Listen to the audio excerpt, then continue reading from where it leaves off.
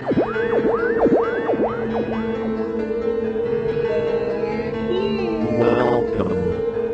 to Spooky South Coast. Look, I know the supernatural is something that isn't supposed to happen, but it does. AM 1420, WBSM presents Spooky South Coast with your hosts, Tim Weisberg and Matt Costa. Good evening. Welcome to Spooky South Coast. Tim Weisberg here. The silent assassin Matt Costa and science advisor Matt Moniz here as well. And we are here to talk about the paranormal, as we are each and every Saturday night. We are here to talk about everything from hauntings to UFO and alien encounters to just all kinds of strange and unusual things. Last week we talked about the Lizzie Borden case with our guest Faye Musselman. And I've gotten a lot of response to that episode. People saying, gee, it was nice to actually hear some of the facts of the case. You know, listening to Spooky South Coast and other paranormal radio shows and visiting paranormal websites, a lot of our listeners had heard all about the hauntings, but they hadn't heard, you know, the background story. So, and of course, we do have that magazine article coming out the end of September. SoCo Magazine will have a feature on the investigation we did there. So you're going to want to check that out. But also, just every time you have the opportunity to get into that place with something like Ghost Hunters University, which is coming up there in September as well, take the chance, you know, rent a room, stay there for the night, and see if you experience anything, and let us know, because we're in the process of a continuing investigation of the house, and we'd like to hear more first-hand encounters. So you can email us at spookykcrew@spookysouthcoast.com, or leave a message on our message board at spookysouthcoast.com if you have any experiences or have had any experiences there. But tonight we're going to shift gears and we're going to talk to somebody who, you might have heard him on Coast to Coast last month, just a really interesting interview. He was just a first-hour guest prior to an open line show. And sometimes, you know, that's listening to that show, and I know I'm not supposed to really talk about it because we don't carry it here on WBSM, but when you listen to that show, a lot of people are, you know, they can't wait for those Friday night open lines because that's just when it gets really crazy. You know, you never know what you're going to hear. You never know if Oscar the demon is going to call in or whatever's going on. But a lot of times the first-hour guests, to me, are the ones that are just really interesting on those nights. And it almost seems like you want them to have more time. And so our guest tonight was one of those first-hour guests last month. And I'm glad that tonight we're able to give him more time and we can hear some more of his encounters and experiences. Father Daniel Garguillio is a practicing exorcist and a priest of the Byzantine Catholic Church. He's the founder of Gargoyle's Occult Investigations, and he assists law enforcement in the investigation of satanic cults, ritual abuse, and other occult crime. Father Garguillio resides in Baltimore, Maryland, and has previously appeared on Coast to Coast AM with George Norrie, as well as the Learning Channel series Weird Worlds and other broadcasts and print media. And you can check out his website at drgargoyle.com. That's drgargoyle.com. So why don't we bring up Father Garguillio. Good evening, Father. Welcome to Spooky South Coast. Good evening. And it's just interesting to hear. We've talked to Keith Johnson, John Zaffis. You know, these are some of the people that are out there in the media as being investigators into the occult and into the demonic side of things. And to hear somebody with a new set of experiences and a new set of investigations to talk about, it's just, we feel very lucky to be able to have you on here and give you time to really get into some of this stuff. Well, I'm honored that you would have me on. And now, when exactly did you get involved in paranormal investigating? I've always been interested in the paranormal and religion. I had the Time Life books, of course, when they first came out, and all of those things. But really, Gargoyle Investigations, I founded in 1984. I was only 15 years old at the time. I had just graduated high school. I actually graduated a bit early. And just decided to bring my interests together into something called Gargoyle Occult Investigations. We called it Occult Investigations at the time instead of Paranormal Investigations because at that time, the type of paranormal investigator like you see being so prolific these days didn't quite exist quite as much. There was Dr. Hans Holzer, there were Ed and Lorraine Warren, but it pretty much was a more open field at the time.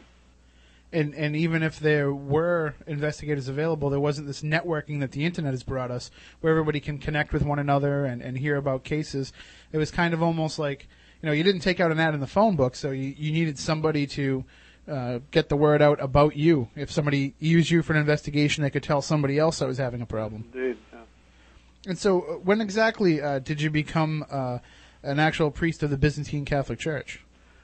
That was in 1991. At the time, I was studying at a little thing called Ambassadors College in Allentown, Pennsylvania, which was actually a series of classes held at a metaphysical bookstore called Cosmic Visions Limited.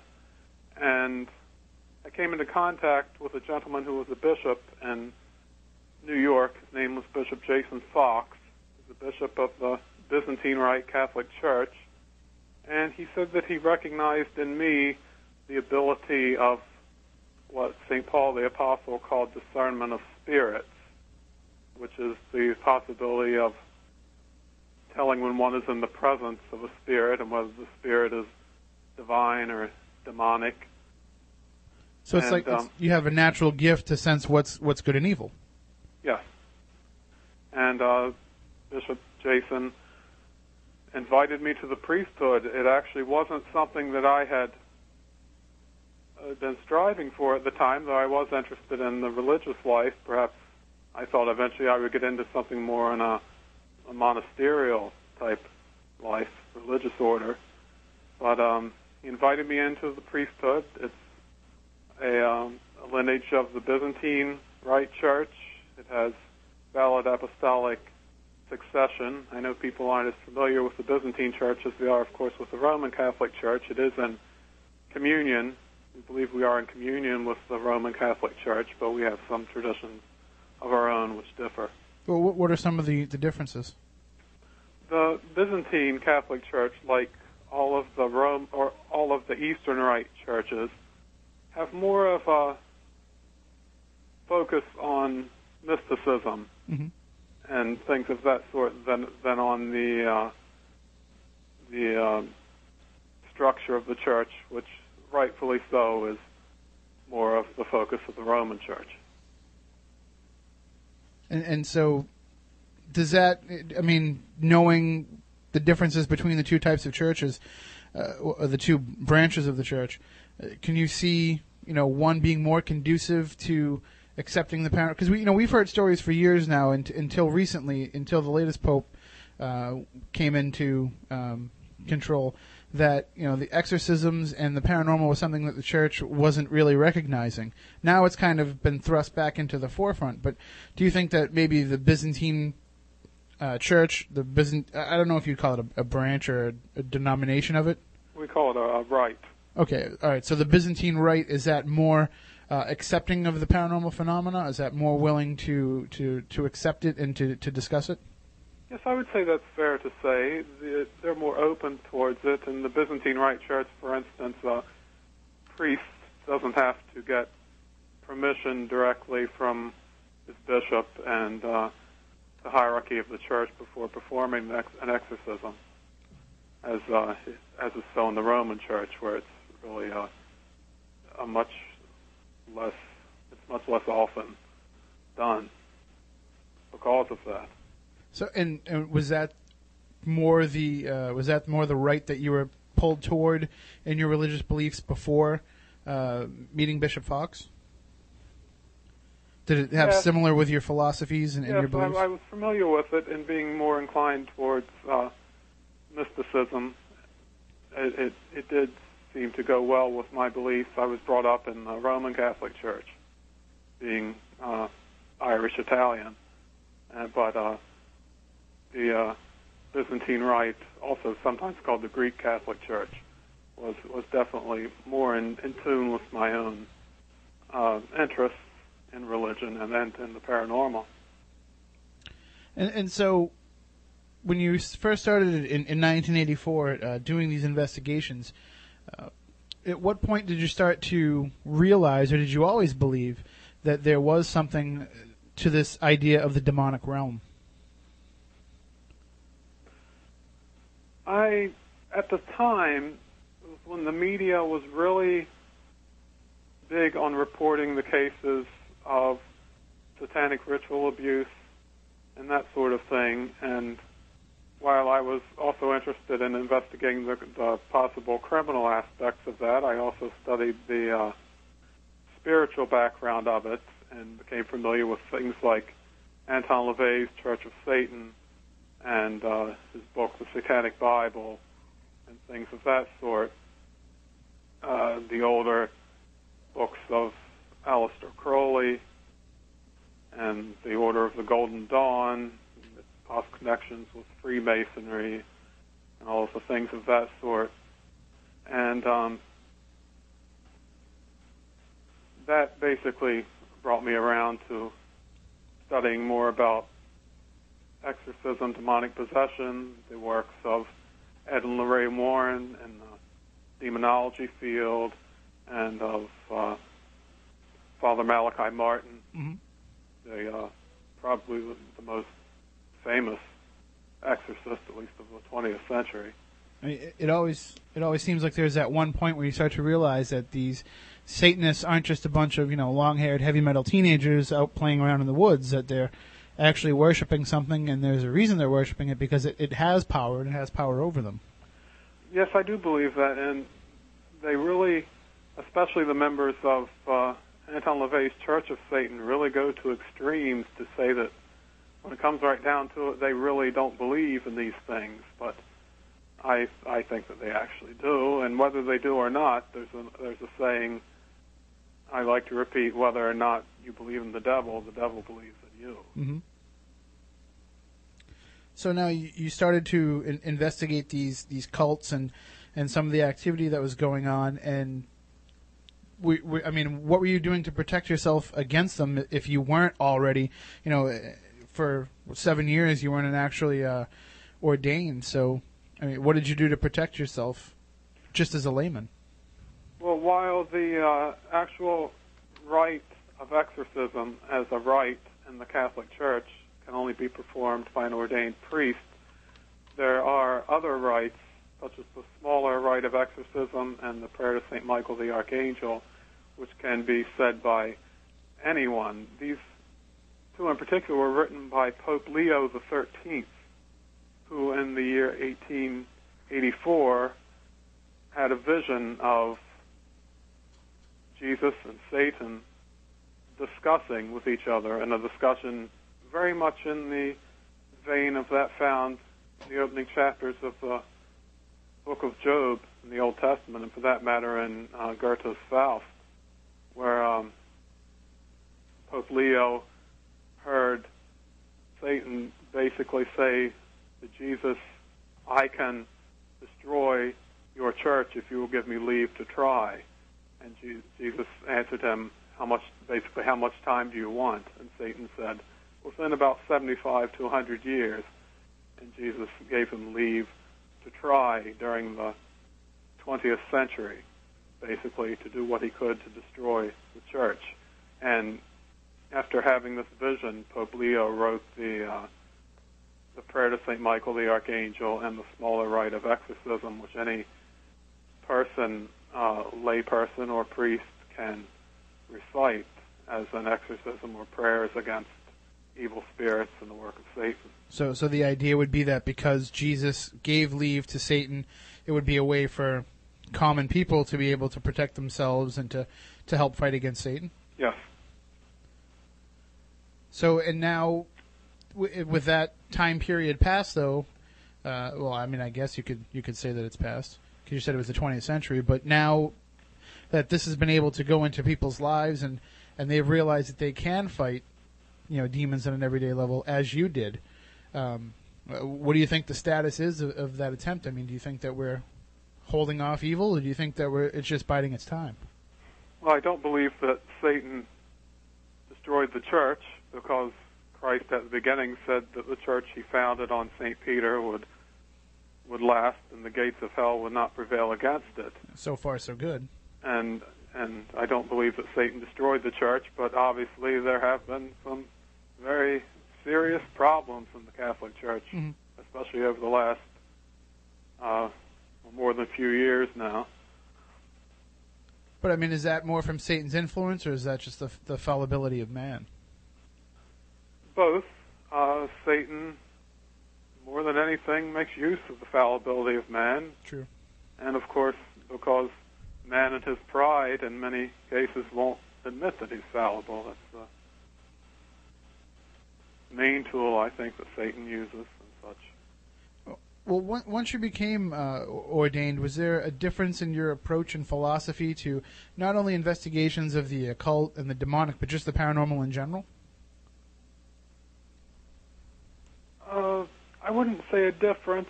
I would say perhaps the focus changed some. It became more focused specifically toward the demonic and demonic possession and exorcism, when before it had been more in general, hauntings, from hauntings to UFO sightings to conspiracy theories, the whole thing, which I'm still interested in, of course, but it became more focused towards the exorcism field.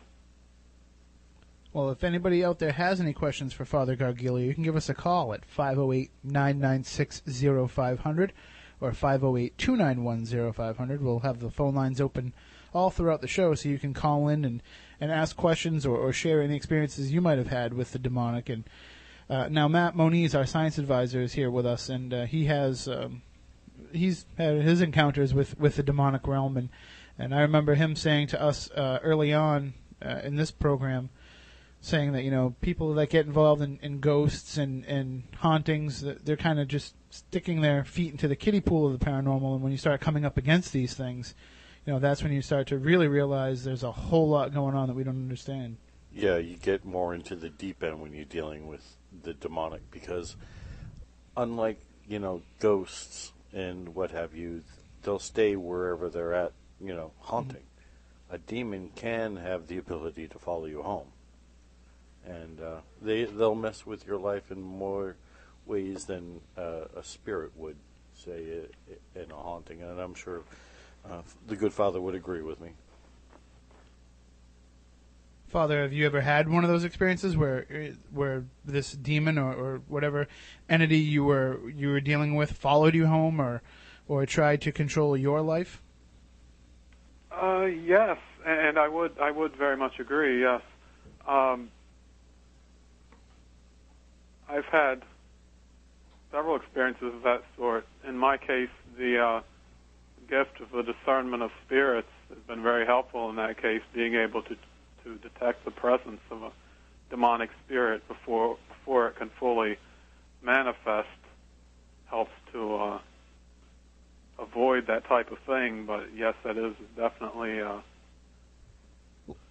when you say to be cautious about. When you say before it begins to manifest, I mean, are you looking at the the generally accepted the 3 stages of the demonic attack that you can kind of recognize it even when it's in the beginning stages, when it's in the infestation stages and it's starting to try to gain a foothold, trying to gain trust, you can kind of tell right away, hey, you're dealing with something that, you know, isn't who it says it is? Yes, from certain evidences as well as my own intuition, I can tell in the early stages whether it's something more along the demonic lines or human spirit, and also along the demonic lines there is a vast hierarchy of spirits. There are the lower level demons, there are the higher, what would be called devils, right up to Satan himself, and of course in many cases there aren't very many demons. I don't think that at some time or another haven't claimed to be Satan himself. They tend to do that during possession.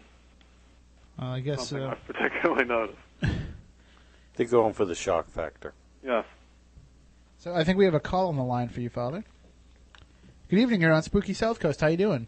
Hello, it's Keith. Hello, Keith. Hello. I'd like to welcome your guest very much. Father Garguillio, are you familiar with Keith Johnson, demonologist and paranormal investigator with New England Anomalies Research? Yes, the name is very familiar, yes. I'd like to welcome you, Father.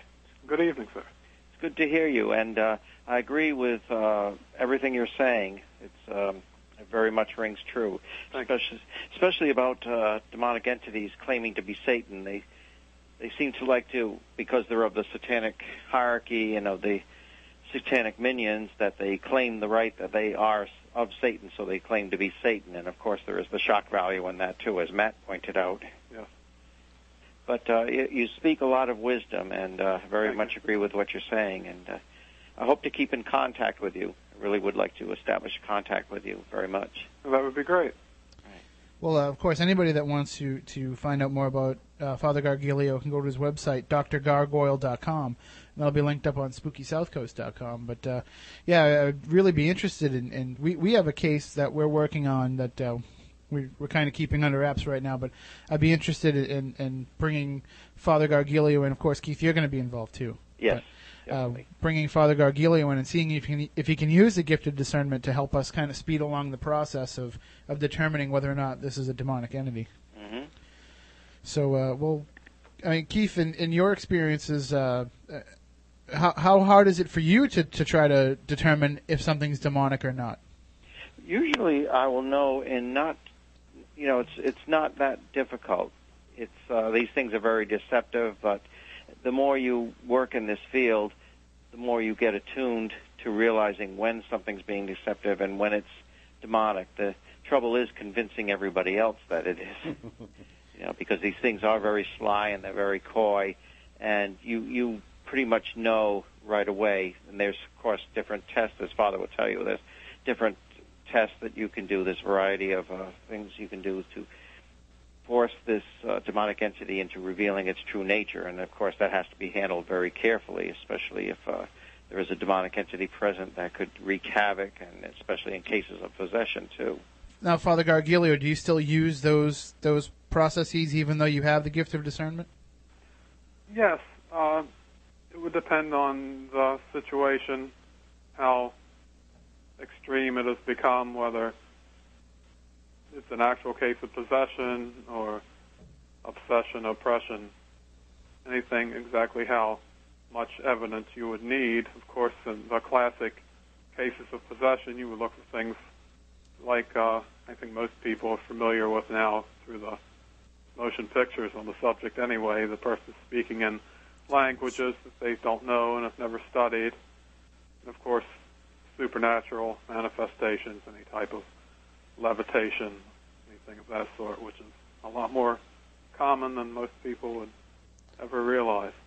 What about apportations, things being manifested within the room, appearing within the room that weren't in there before? Yes, definitely. All right, well, Keith, we thank you for checking in. We'll definitely we'll put you in touch with the Father, and hopefully we can get you guys both into the same location at the same time. Excellent. I look forward to working with him very much. Thank you. Thank you. All right. Good night now. Great. Thanks, Keith. Yes, that's our resident demonologist here at Spooky South Coast. Whenever we need some help, we call on him because he's pretty local. He's in Rhode Island, and he works with the Atlantic Paranormal Society, and he does his own investigations. So he's always just a phone call away for us. But we do have a local location that you might want to check out. I'll talk to you about it sometime off the air, Father. All right. Now, using this gift of discernment, though, I mean, do you find it hard to convince some of the people, some of the other investigators that you're working with, or some of the clients if you're working on a private case, or other fellow clergy? Exactly. To say, I can tell the difference, and I think this. I mean, do you meet a lot of opposition? Do you meet a lot of people saying, "Well, let's hold on now. Let's not jump right toward the demonic"? Actually, it amazes me right now, even though there are some fantastic paranormal investigators out there, and I don't mean to negatively criticize anyone, but it sometimes amazes me the level of skepticism we've attained among some of them who are using buzzwords of skepticism pretty much. If someone claims they were attacked by a demonic spirit and during their sleep or in their bed, they just say sleep paralysis and dismiss it. It's almost like we've overanalyzed everything. Yes, and in some cases. So healthy skepticism, of course, is good, but it can be overemphasized, definitely. No, I'd be remiss if I didn't ask you this question, and it's something that we've talked about quite a bit on this show.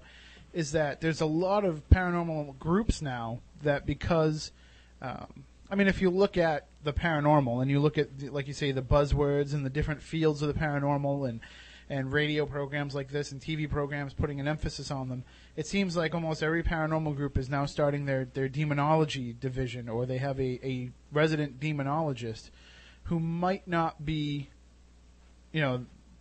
best suited for going up against the demonic. Their qualifications being they've read a book or two about demons. Exactly. Yeah. What do you think is the necessary tools to go into battling the demonic, and not just the demonic, but even the humans that worship these entities? Well, first, strong religious faith. That's perhaps unfortunately, I have to say that it's not something you should get into unless it's definitely a part of your religious belief. Otherwise, you're just asking for trouble. I'm not telling anyone that they have to believe as I do, but it does bother me a little as to why someone would want to get into the field of investigating the demonic when they have in some cases, have no real religious faith that teaches the belief in the reality of the matter. But I have encountered that. Future cannon fodder for them, basically. And well, we've talked to a demonologist in the past who is he's a layperson. He's not clergy, and he believes, his name's Gary McKinstry, and he believes that if you're basically just good and you're a good person, and that you just have that faith in some sort of higher power, that's enough. Do you think that just that type of faith, that there is something greater than you that you answer to, and that if you do live positively, that's enough? Or do you think that you need to be devout and you need to follow that path every day?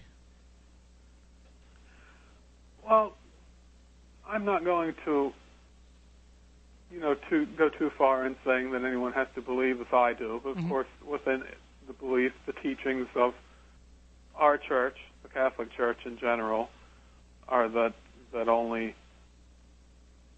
an ordained apostolic priest can perform an actual exorcism. The actual rite of exorcism is a rite of the church. But some people misunderstand the basic meaning of priesthood. Priests aren't necessarily more pious than laypersons or better in any way than laypersons. They simply have that apostolic lineage that goes back to St. Peter, the apostle. And Christ gave St. Peter and his other apostles the ability, in fact, the charge to cast out demons. And this power was passed on through the apostolic lineages of the church. So that's the only thing that confers. Apart from that, you simply don't want to do anything that would give occasion, what the church calls occasion to sin, for the demons to find a way to grab a hold of your life. But I would say to basically to stay in prayer, in whatever form of prayer of your faith that is comfortable with you.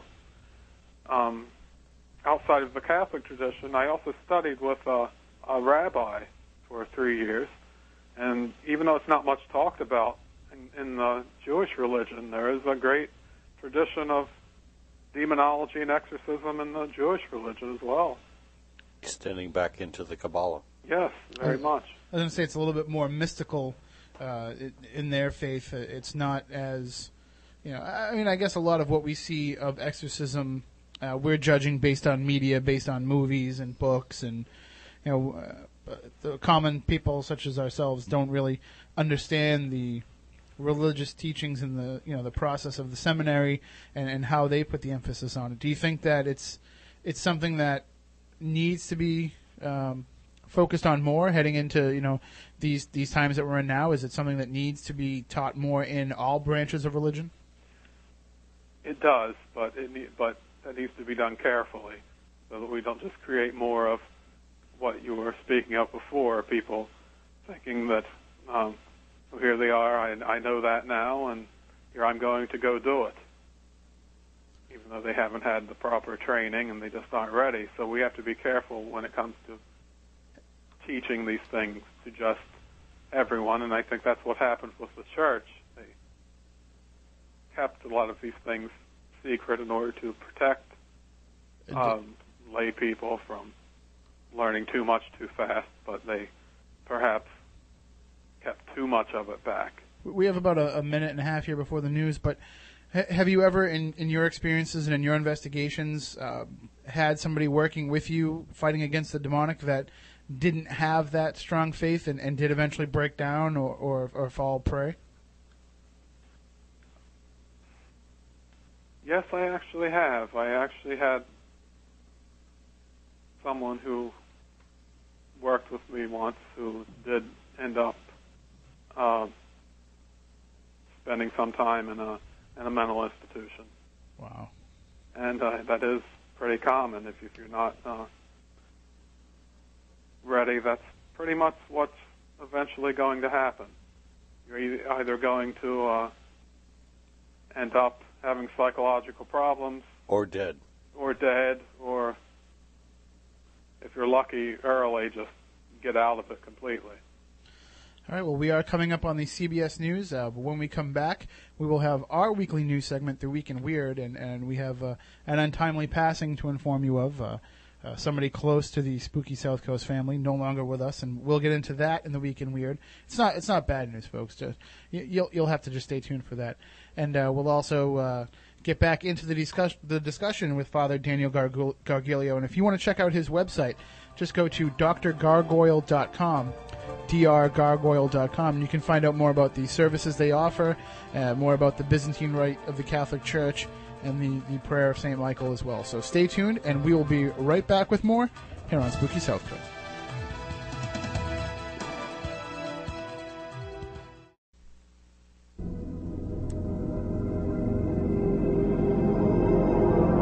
The following takes place between 11 p.m. and 12 a.m. Hold your breath. This is usually the part when people start screaming. Turn on all your lights, lock the doors, and pull down the shades. Spooky South Coast is back. I can smell your fears. I'm not afraid. You will be.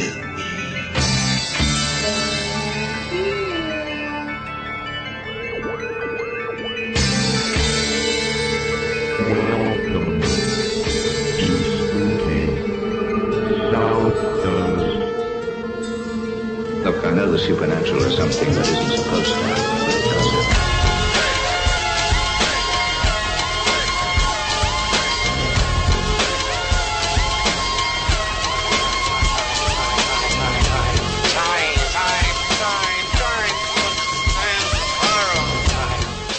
Welcome back, hour number 2 of Spooky South Coast.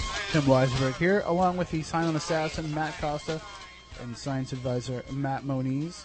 Matt Costa, how are you doing tonight? We haven't heard from you yet this evening. I'm doing all right. What do you think of our discussion with Father Garguillio? Very interesting.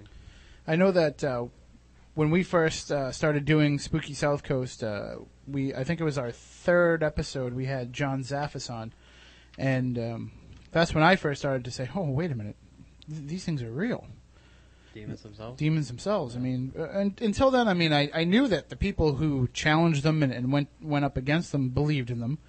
I knew that those who believed in a higher power and the positivity of, we'll use the term God, but who believed in that had to believe in the equal and opposite reaction. But I just always, to me, it really didn't become solidified till I heard these people telling these stories, and we're going to talk to Father Garguillio about some of those stories of what he's encountered coming up later this hour. And of course, if you have any questions, you can always give us a call, 508-996-0500, 508-291-0500, and you can share your thoughts or questions with Father Garguillio as well as us. Now, just a couple of notes we want to make you aware of. First of all, I talked to Rob Tremblay of CERT, the Spirit Encounter Research Team, earlier this week, and he wants everybody to know that the CERT Paraconference, which was scheduled for next month at I forget the actual location, but on Cape Cod. They were going to have the first CERT Paraconference. That's been postponed until April. So we'll have more information when it becomes available. He has more guests being added to the lineup, so we'll keep everybody up to date with that on SpookySouthCoast.com. I tried to go to the CERT website earlier today. I didn't think it was working. They might be retooling for the new announcement. But just stay tuned on our website, and we'll let you know when we hear more. Also, the Mass Mystery Tour, which was being put together by John Horgan, the organizer of the Mass Monster Mash Conference. That has been postponed until April as well. So stay tuned to our website and also to the massmonstermash.com, .org, .net, .tv, massmysterytour.com. You know, John just owns every website in the world. He might even own drgargoyle.com. We'll have to ask Father Garguillio if he's sure he has the ownership rights to that, or if John Horgan swept in and picked them up, because this man is he's like a commodities trader when it comes to URLs. So, but those are a couple of notes we wanted to make you aware of in terms of the upcoming conferences. If you'd like to go to a free lecture on the paranormal, you can go on August 31st to the Cape Cod Community College to hear the Cape and Islands Paranormal Research Society's free open meeting, Strange Entities of the World. Join Justin Smith, investigator for the Division of Cryptozoology for Capers, as he presents Strange Entities of the World. He will captivate you with his creepy crawler of a lecture. He'll talk about creatures of the supernatural, strange phantom beings, and entities of the unknown. He says, quote, "These creatures technically and scientifically should not exist, but people across the globe have been reported seeing these things. You'll hear stories of paranormal animals that have been seen throughout history. He'll introduce you to some of these creatures like phantom black dogs, the madgasser, and many more. The lecture will be multimedia, and audience participation is welcome. It is free. It is at Lecture Hall B of Cape Cod Community College. Refreshments are usually served. They have some great books for sale, and you can get their Haunted Cape Cod T-shirts there as well. For any more information, you can call Capers President Derek Bartlett at 508-224-7321 or email thesociety@capers, CAIPRS.com. So, you know, some of those creatures that Justin will be talking about, they really are weird. Don't you think so, Matt Costa? Sure. Very weird. Does it get any weirder than crypto creatures? I think it does. More bad news. Well, I got a great show for you today with some wonderful weird stuff.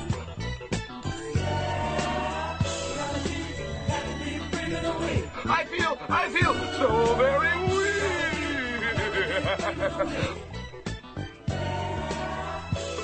The Week in Weird.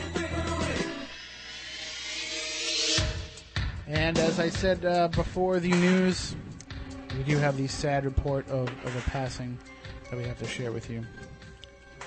The Weekly World News is no longer with us. That's right, this comes from the Washington Post, but, you know, for some reason, mainstream journalism has been all over this story. Every newspaper was just dying to print the story about how the fall of the Weekly World News took place this past week, but this is the Washington Post version. Somewhere in Kalamazoo, Elvis weeps. The Weekly World News is folding. The Weekly World News was not one of those sleazy tabloids that covered tawdry celebrity scandals. Instead, it was a sleazy tabloid that covered events that seemed to occur in a parallel universe, a fevered dream world where pop culture mixed with urban legends, conspiracy theories, and hallucinations. Maybe it played fast and loose with the facts, but somehow it captured the spirit of the age, and it did so in headlines that were as perfect as haiku. The most creative newspaper in American history, the Weekly World News broke the story that Elvis Presley faked his death and was living in Kalamazoo, Michigan. It also broke the story that the lost continent of Atlantis was found near Buffalo, New York, and that Hillary Clinton was having a love affair with Pelod, an alien with a foot-long tongue. Well, then, you know, can't really blame her. And countless other incredible scoops. None of these stories were, in fact, technically, true. That explains why the Weekly World News never won a Pulitzer Prize. But in its glorious heyday in the late 1980s, the supermarket tabloid amazed and amused 1 million readers a week. But that was then. Now with circulation plunging below 90,000, the tabloid's owner, American Media, has pulled the plug. The August 27th issue will be the last. Mainstream journalists read the Weekly World News and dreamed about killing the county sewer system story they were working on and writing about a swamp monster or a 65-pound grasshopper, said Derek Klontz, a Weekly World News editor for 15 years. Most of the tabloid's writers really had escaped from mainstream newspapers, including the Philadelphia Inquirer and the New York Times.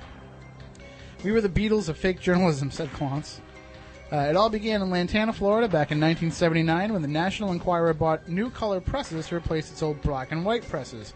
The Enquirer's owner, an ex-CIA agent named Generoso Pope, couldn't bear to leave the old presses idle, so he founded the Weekly World News as sort of a poor man's Enquirer, which I think you could get lower the Enquirer, but running celebrity gossip and UFO sightings that didn't quite meet the Enquirer's high standards.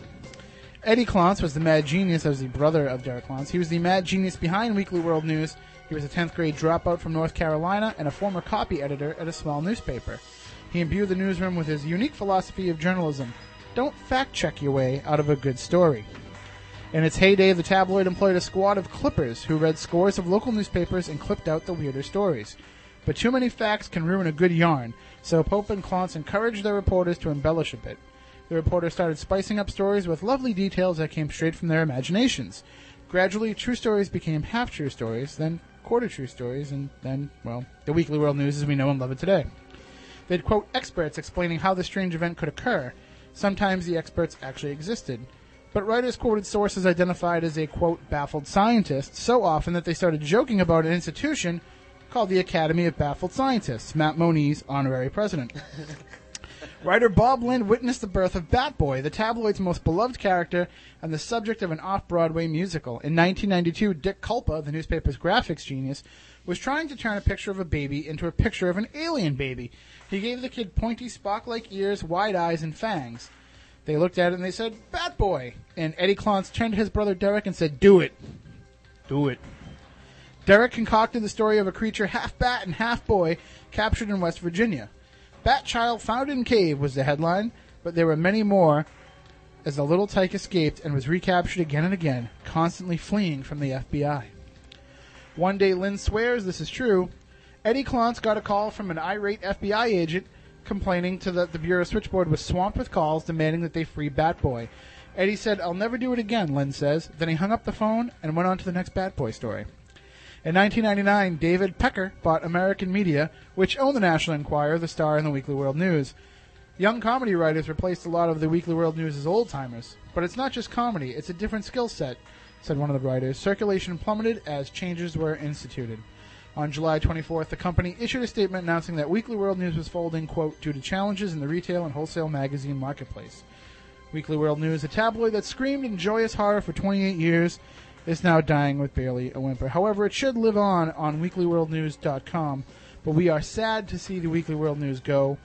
I know that as a journalist myself, I aspire to someday work for them, mainly because I'm lazy. And I'd rather use my imagination than my tape recorder. So, there we go, the passing of the Weekly World News. Matt Moniz, what do you have for us? I got an anniversary for us. I've got a story here. Exactly 30 years ago, this past Wednesday, astronomer Jerry Ingman was looking over a printout of radio data from Ohio State University's Big Ear Radio Observatory when he saw a striking code and circled it and inscribed the word "wow" in the margin. The printout recorded an anomalous signal so strong that it had to come from an extraordinary source. Was the burst of human-made interference or an alien broadcast from the stars? No one knows. The source of the wow signal was never heard from again, even though astronomers have looked for it for over a dozen times. Now, SETI, the Institute, is gearing up for a look at it one more time using the latest tool for seeking signals from extraterrestrial civilizations, the Allen Telescope Array in California. The array combines observations from dozens of separate 20-foot wide radio dishes to produce an instrument that will eventually become more sensitive than the world's largest single-dish telescope in the Arecibo Observatory, which is in Puerto Rico. Although that area of the sky has been searched dozens of times before, the Allen Telescope Array will bring more sensitivity and a wider spread spectral coverage to the quest. After the single radio burst was detected, astronomers tried to track down the terrestrial cause, but they could find no glitch in the system and no source that could have explained the strength and frequency of the seconds-long signal. Eamon said aliens weren't the first thing that came to his mind when he saw the big ear data and just wrote his infamous words. The wow was just an instantaneous response in writing, he said, and I had no expectations other than here's something extremely interesting. Gee, let's try and find out what it is or what it isn't. Ehrman recently updated his own report on the WOW signal for the 30th anniversary, but the report's conclusions hasn't changed over all of this time. It's still just an open question. What was the source of the signal? He said, we just can't draw any conclusions other than it still allows the possibility that it was a signal from an extraterrestrial civilization. You know, if I had done some advanced production work, here's where I would just have like a clip of a sports announcer saying, "Wow!" And that's where I'll edit it out and add it in for podcasts. Well, what they're doing here is they're taking all of these telescopes and aligning them to make one really big one. It's interferometer for all intents and purposes. What they're making. Sure, and it's, we've all seen that scene in the movie Contact where all the antennas point in one direction. So, I mean, maybe it was nothing. Maybe it was something significant, but we lack the capabilities now to really understand it. But with more funding into programs like SETI, we'll have more opportunity to see if we can receive another signal. Speaking of receiving signals, I'd like to receive a signal from Matt Costa right now. The Silent Assassin has a story for us that's very interesting. And Moniz, you might want to... I'm sure you've heard about it already, but I'm sure you'll have something to say on this matter. Scientists claim to have broken the ultimate speed record by making photons travel faster than the speed of light. Exceeding the speed of light, which is, Matt Moniz... 186,000 miles per second. You're good.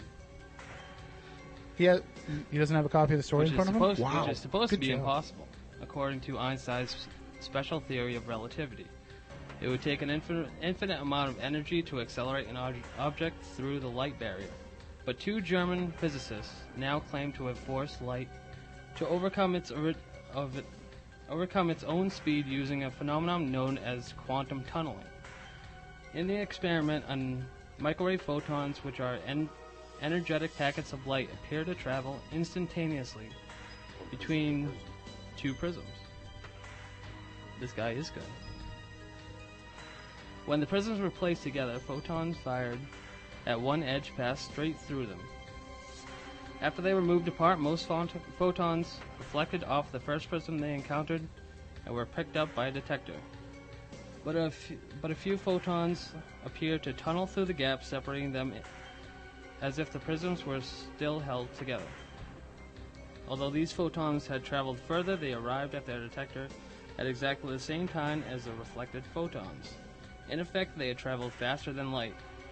One of the physicists from the university said that this is the only violation of special relativity that they know of. Not true. No? No.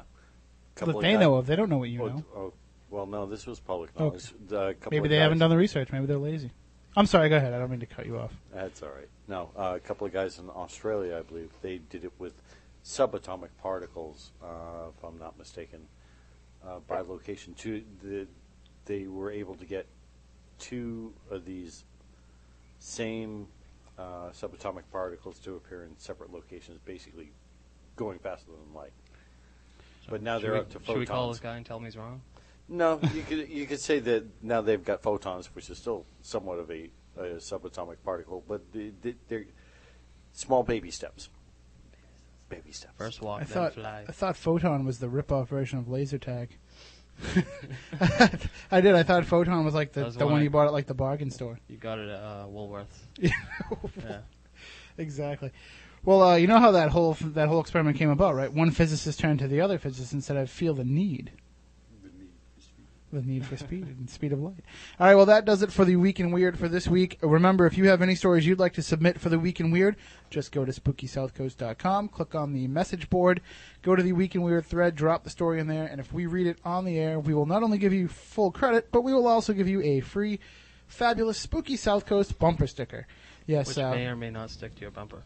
Well, what happens is you stick it on your bumper, and then somebody steals your bumper because they want that Spooky South Coast bumper sticker. They're in high demand. There is. There's actually, I've been asked by the chief of the New Bedford Police, Chief Teachman, to say, please do not give away any more bumper stickers. We're having a huge rash of bumper thefts in the city of New Bedford, and they all just want those stickers. So what we'll do is we'll just give them away for free to people. All you have to do is earn it by putting a story on the Week in Weird thread. So I'm keeping the pens. yeah, you can keep the pens. All right, we'll take another break. When we come back, we will have more with Father Daniel Garguillio about exorcisms, about his investigations into the demonic realm and all things paranormal. And we'll also take your calls here on Spooky South Coast. Don't look now, but Spooky South Coast is creeping up behind you right after this. Lost civilizations, extraterrestrials, myths and monsters, missing persons, magic and witchcraft, unexplained phenomena. For 58 years, Fate has provided true reports of the strange and unknown. Fate is a factual magazine containing articles by experts in all walks of life and by others just like you who have had something dynamic, significant, and truthful to say. Keep up with the latest on all aspects of the paranormal, angels and miracles, psychic phenomena, ghosts, UFOs, and much, much more. To subscribe, call now at 1-800-728-2730 or visit their website at fatemag.com. That's 1-800-728-2730 or www.fatemag.com. What are you waiting for? Your fate awaits.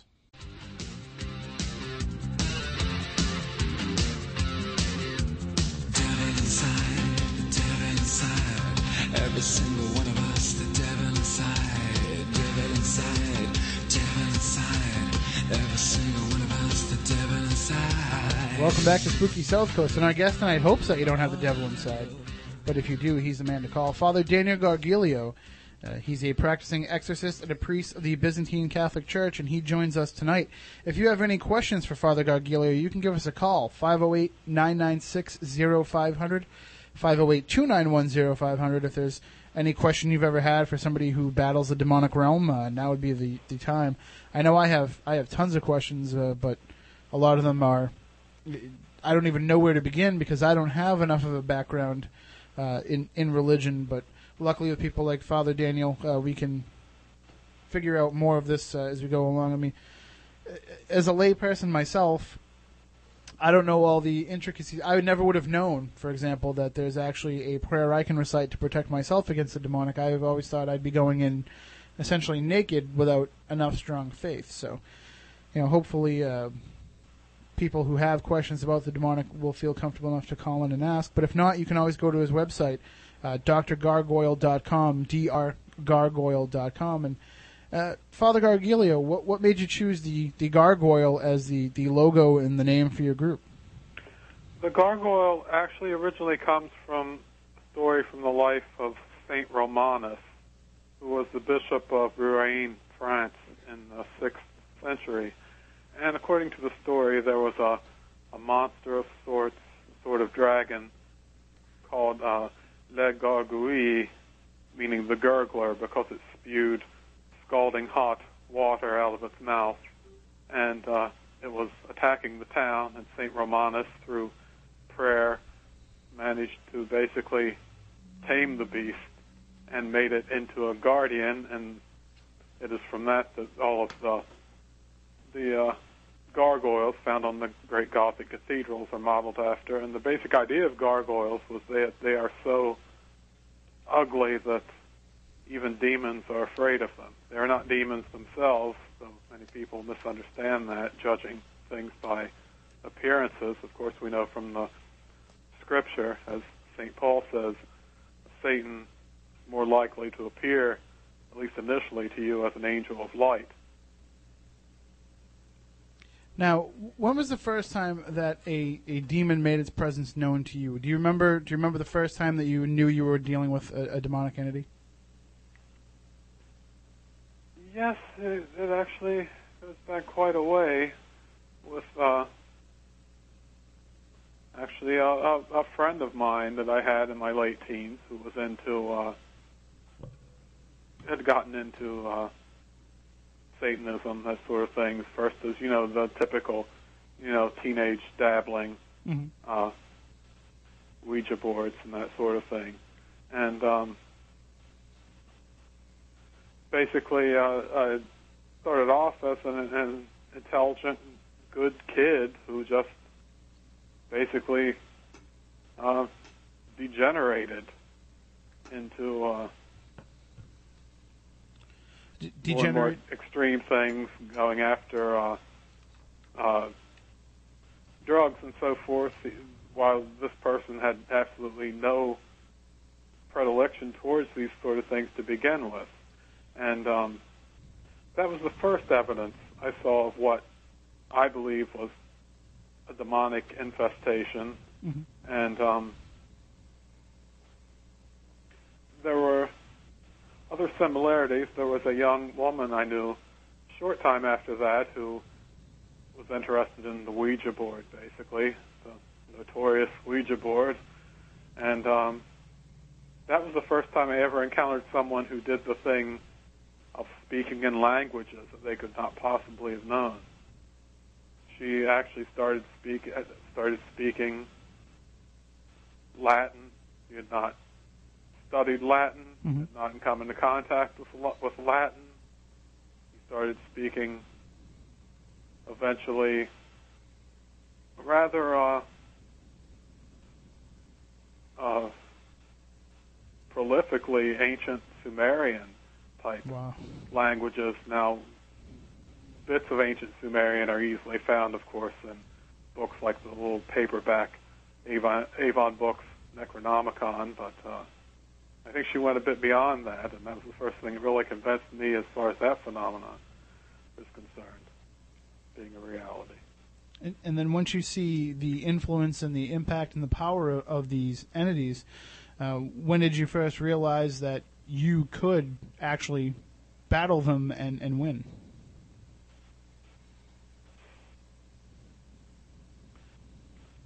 Actually, through my studies, first in the Holy Scripture and in the various books of the time, because, like the gentleman said before, don't think that you can do this just by reading books. But on the other hand, do read the books.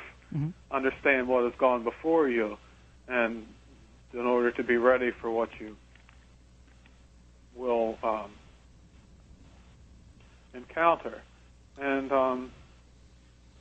I did begin trying little bits of the rites of exorcism. This is before I was a priest, but I was just saying them as prayers, and as I said, a layperson can recite these prayers effectively. And I saw the reaction from the people who were involved in these things. And to this day, that brings to mind something else I want to bring up. If there's anything in this world I take pride in, it's the fact that Satanists absolutely despise me. If you go to several online Satanist forums, you will find the most extreme slander concerning me that you can possibly imagine. And sorry to say, I'm very sure that you, like many other people who have come into contact with me and giving me, like in your instance, having me on the show, are likely to receive hate mail. We receive hate mail for almost all of our shows. Yeah, that's true. Well, I mean, it's not that we don't choose sides in terms of this, in terms of the Satanist debate. I mean, we give equal time in our minds. I mean, people have the right to believe in what they want to believe, as long as they're using it for themselves and they're not, using it to inflict ill will on others. But unfortunately, what we're seeing is we don't see Satanists who worship Satan because that's what they connect with and that's who they see as their, supreme being. They're doing it because they're trying to use demonic forces to manipulate them to their gain and to their benefit. The thing that bothers me is how the media is ignoring it, too. There's a man on trial right now. In fact, he was just found guilty by a jury in Miami, Florida. He's a member of Anton LaVey's Church of Satan, and he's just been convicted of ritual murder and cannibalism. Well, look at Richard Ramirez. Yes. Well, this man's name is Lazaro Galindo. You can look it up in Google News, but most of the mainstream media has ignored this story, which has absolutely astounded me. Well, I mean, I think some people are kind of, younger people especially are drawn to that darker side because they grow up, in a church, in some sort of organized religion that believes in God, and part of their rebelling process is they also turn on that religion as well. So, just as somebody will listen to music their parents hate and wear clothes their parents hate, they'll also be geared toward the religion that their parents hate. And all that's doing is it's giving them, a fertile young mind for somebody else to take hold of and control. Yes, indeed. That is very often the thing that does it, teenage rebellion, and also that's unfortunately why a lot of it is ignored when, like the absolute rash of church desecrations that have happened. I've really seen them proliferating over the past year or so, really, church desecrations, when they happen. Every time that it happens, at the end of the article that you read about it, the local police or whoever says, of course it's just kids. And maybe it is just kids, but still, just look at how common it is. It shows that there's something serious going on. Looking at it all together, it's a serious problem. I mean, it's hard because, like I said, I mean, we can't really begrudge anybody their belief, and I guess part of their belief would be that this destruction and these statements against God and those who worship them are a necessary part of what they're doing. I mean, is that what it is? Do you think that these are just messages that they're trying to send, or is it that they just have to be militant against what is the opposite of what they believe? They don't seem to realize that I've heard so many satanic types say they don't want to be slaves to God, slaves to Christ, or whatever, and then spend all of their time blaspheming the same thing, which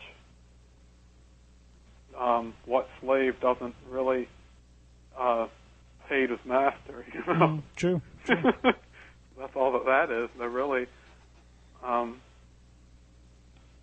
acting like slaves rather than, they're not worshipers of Christ, but they're acting like slaves to Christ.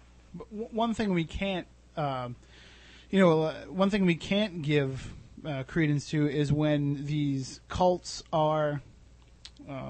There's a lot of abuse in these cults, emotional abuse, just mental anguish, sexual abuse, and that's unfortunately that's the stigma that's attached to a lot of these groups, is that they're just a bunch of lecherous, whatever, just sex fiends and pedophiles.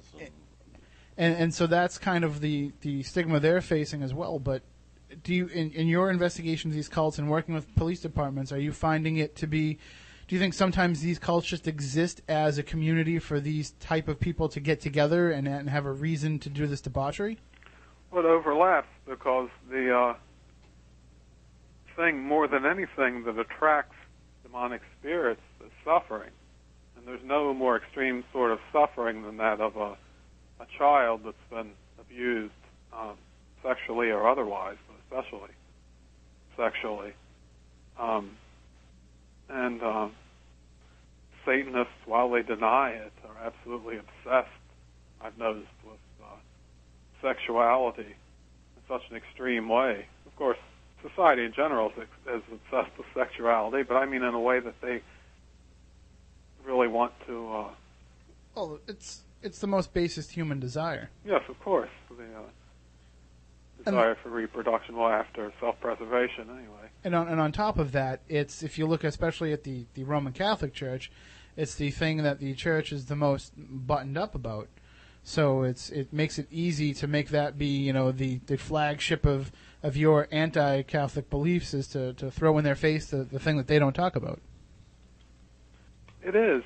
And of course there's nothing at all wrong with healthy sexuality, but they go to the extreme, and it's not a healthy sexuality. Once again, they're being a slave in an extreme sense to the exact mores that they claim that they're rejecting by just going as extreme as possible to try to do whatever's the opposite thing from what they Yes, thought. but what they'll argue is that it's being their choice, not as an order, as what they would say the church is requiring. Doesn't make it right, but that's what the excuse they'll use. They're using like free will away, Right. away from God's control. Well, it's a slippery slope, though, Father. I mean, because here we are, as a country, we preach freedom of religion, and it's. I mean, I feel bad because there are people who. I know that most of these cults are bad, and I know that what goes on in them, and I know that what they're practicing is A, illegal, B, immoral a lot of the time. But I'm also I'm not trying to sound like I'm championing only accepted churches that we recognize as being these religious entities, but they're always going to suffer that stigma anyway of being, even if they are just organizations that are worshiping something different than what we believe.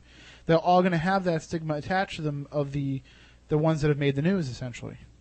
Oh, absolutely, and I have no problem with any religion or organization that's, as long as they're not harming anyone or breaking the law. I perfectly support their right to exist, even if they call themselves Satanists or and I whatever. think to some degree too, a lot of the Satanists are just, like I said, they're just anti accepted religion. I mean, They're counters. That's what they're trying to be. Well, we have a call on the line here, so let's take this call. Good evening, you're on Spooky South Coast. How you doing? How are you guys? All right. Do you have a question for Father Garguillio? Well, I just was hoping maybe he could have some good reading material to suggest to me. It's me, Luann. Who's had numerous experiences with the demonic in her life?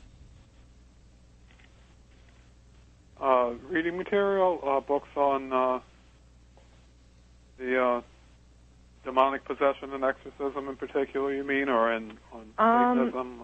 I don't think I would need to know exorcism. I just actually started reading about the stuff. Keith Johnson had recommended a book to me. Well, actually a few books. I've finished one, and I've learned some pretty shocking things while reading these. From what I understand, I will never be able to leave the demonic behind. It is always going to follow me as long as I live, it looks like. So far I've done pretty well on my own without actually delving into the demonic. I was treating it more like a haunting, but then now things have been better for years, and then out of the blue I find myself in the middle of another demonic episode that doesn't really have anything to do with me, but has something to do with someone a long time ago. That's not even a living person anymore. So I just recently have started getting into more of the demonic. I mean, I think it's important for more people to realize that this does really exist. Yeah. They're nothing to play with, and every day people do stupid things that unwittingly bring these things in, and then all of us have them to deal with. And Father, wouldn't you agree too that no matter how well versed you think you are and what's going on when you're conjuring these or demons or summoning them or trying to utilize what they can offer, you can't control them. They're stronger than we are, and they don't lose. They just eventually give up and move on. No, and by their very nature, they're chaos. That's what they are. They're incarnate chaos. So no, they can't be controlled for long. I've noticed that they have trouble even controlling themselves. Yes. They'll play along for a little while, and then they either say, "Okay, enough of you control here," or "This is boring. I'm going to go somewhere else." Yes, they're very, very crafty. The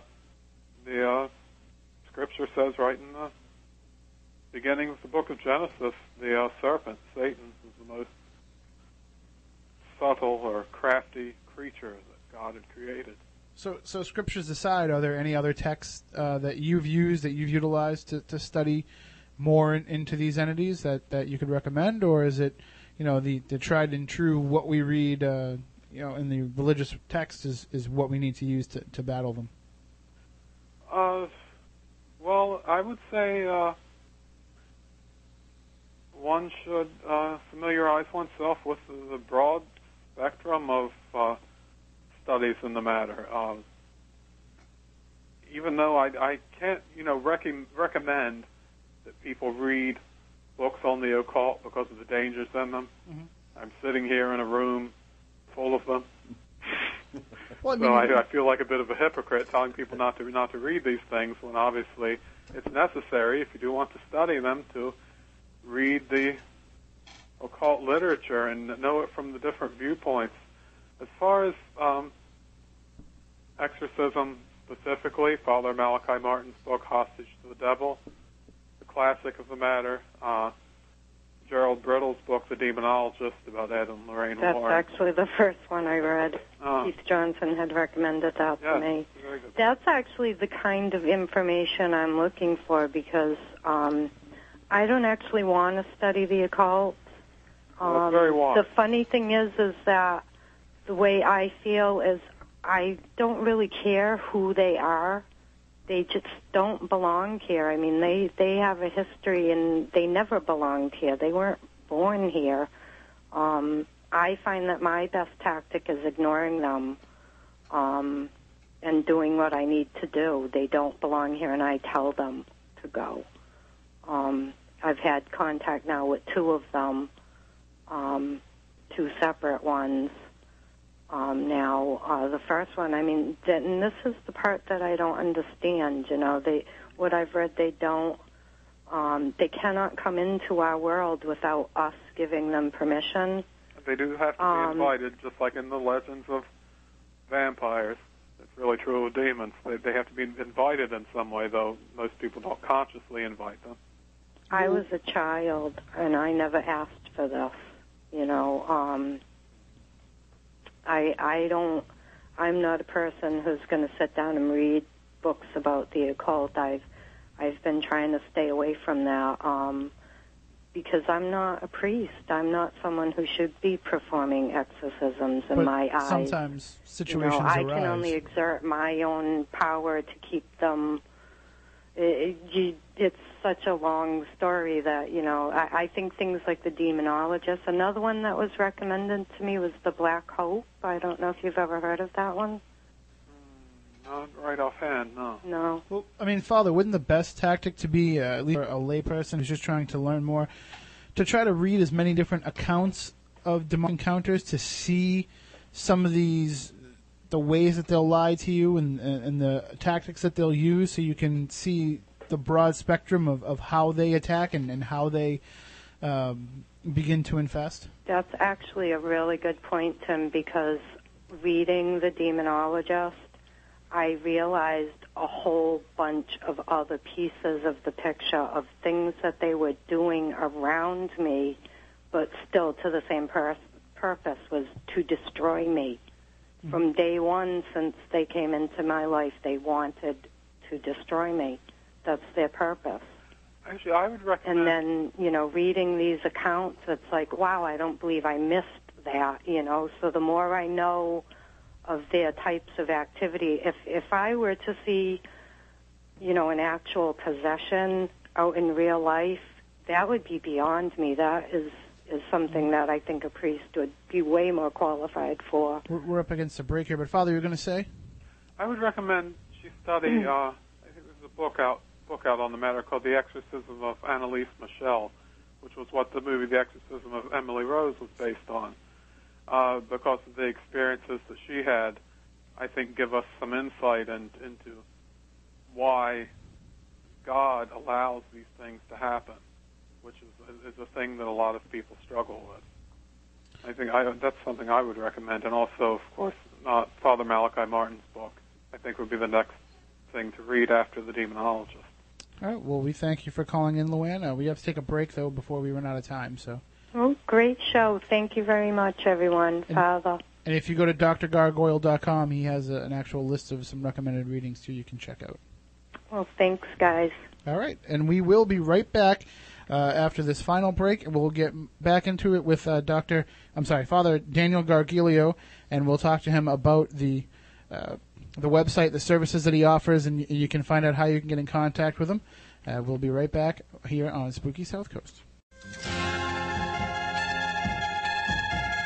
Turn on all your lights, lock the doors, and pull down the shades. Spooky South Coast is back.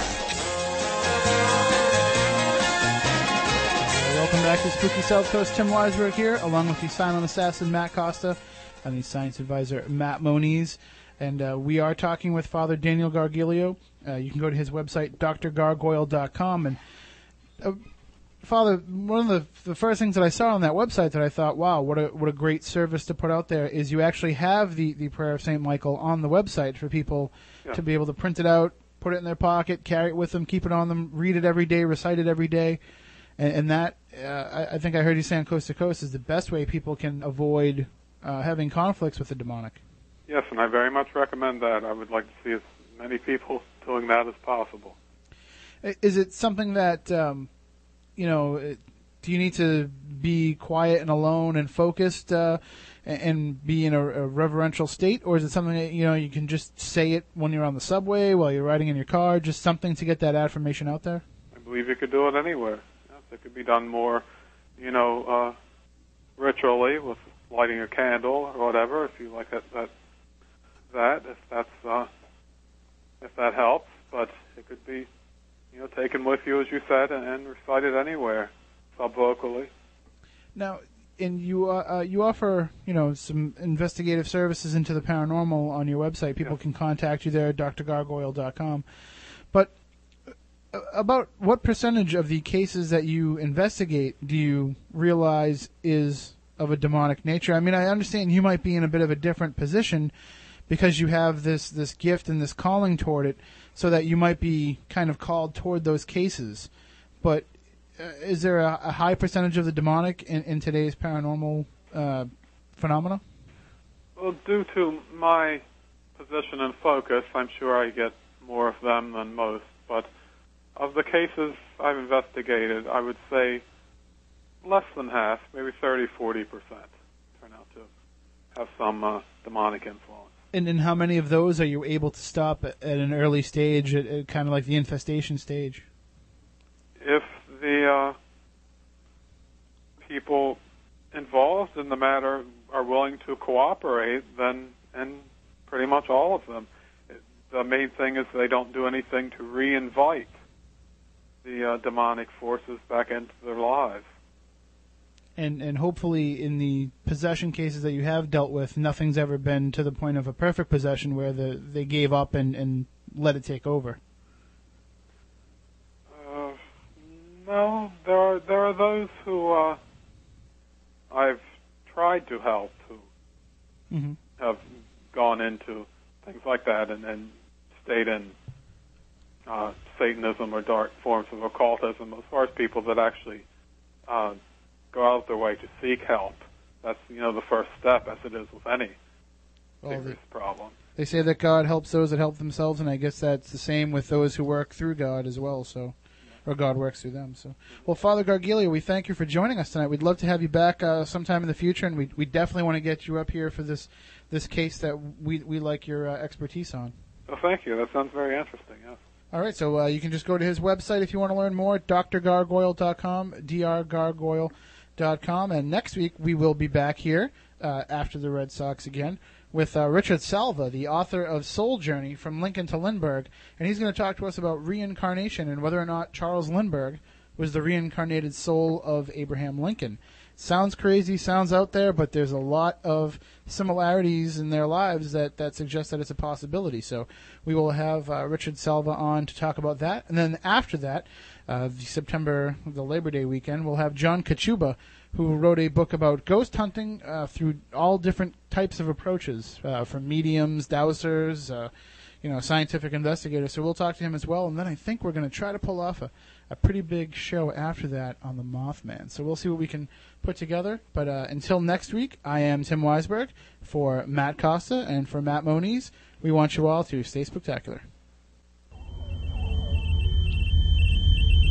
Rest assured, listener, that my time here has not been easy, and what you have just heard was not fiction. Although, in many a desperate moment, I most certainly wish it had been. It's over for now, it seems. Or at least, until yesterday begins again. Tomorrow.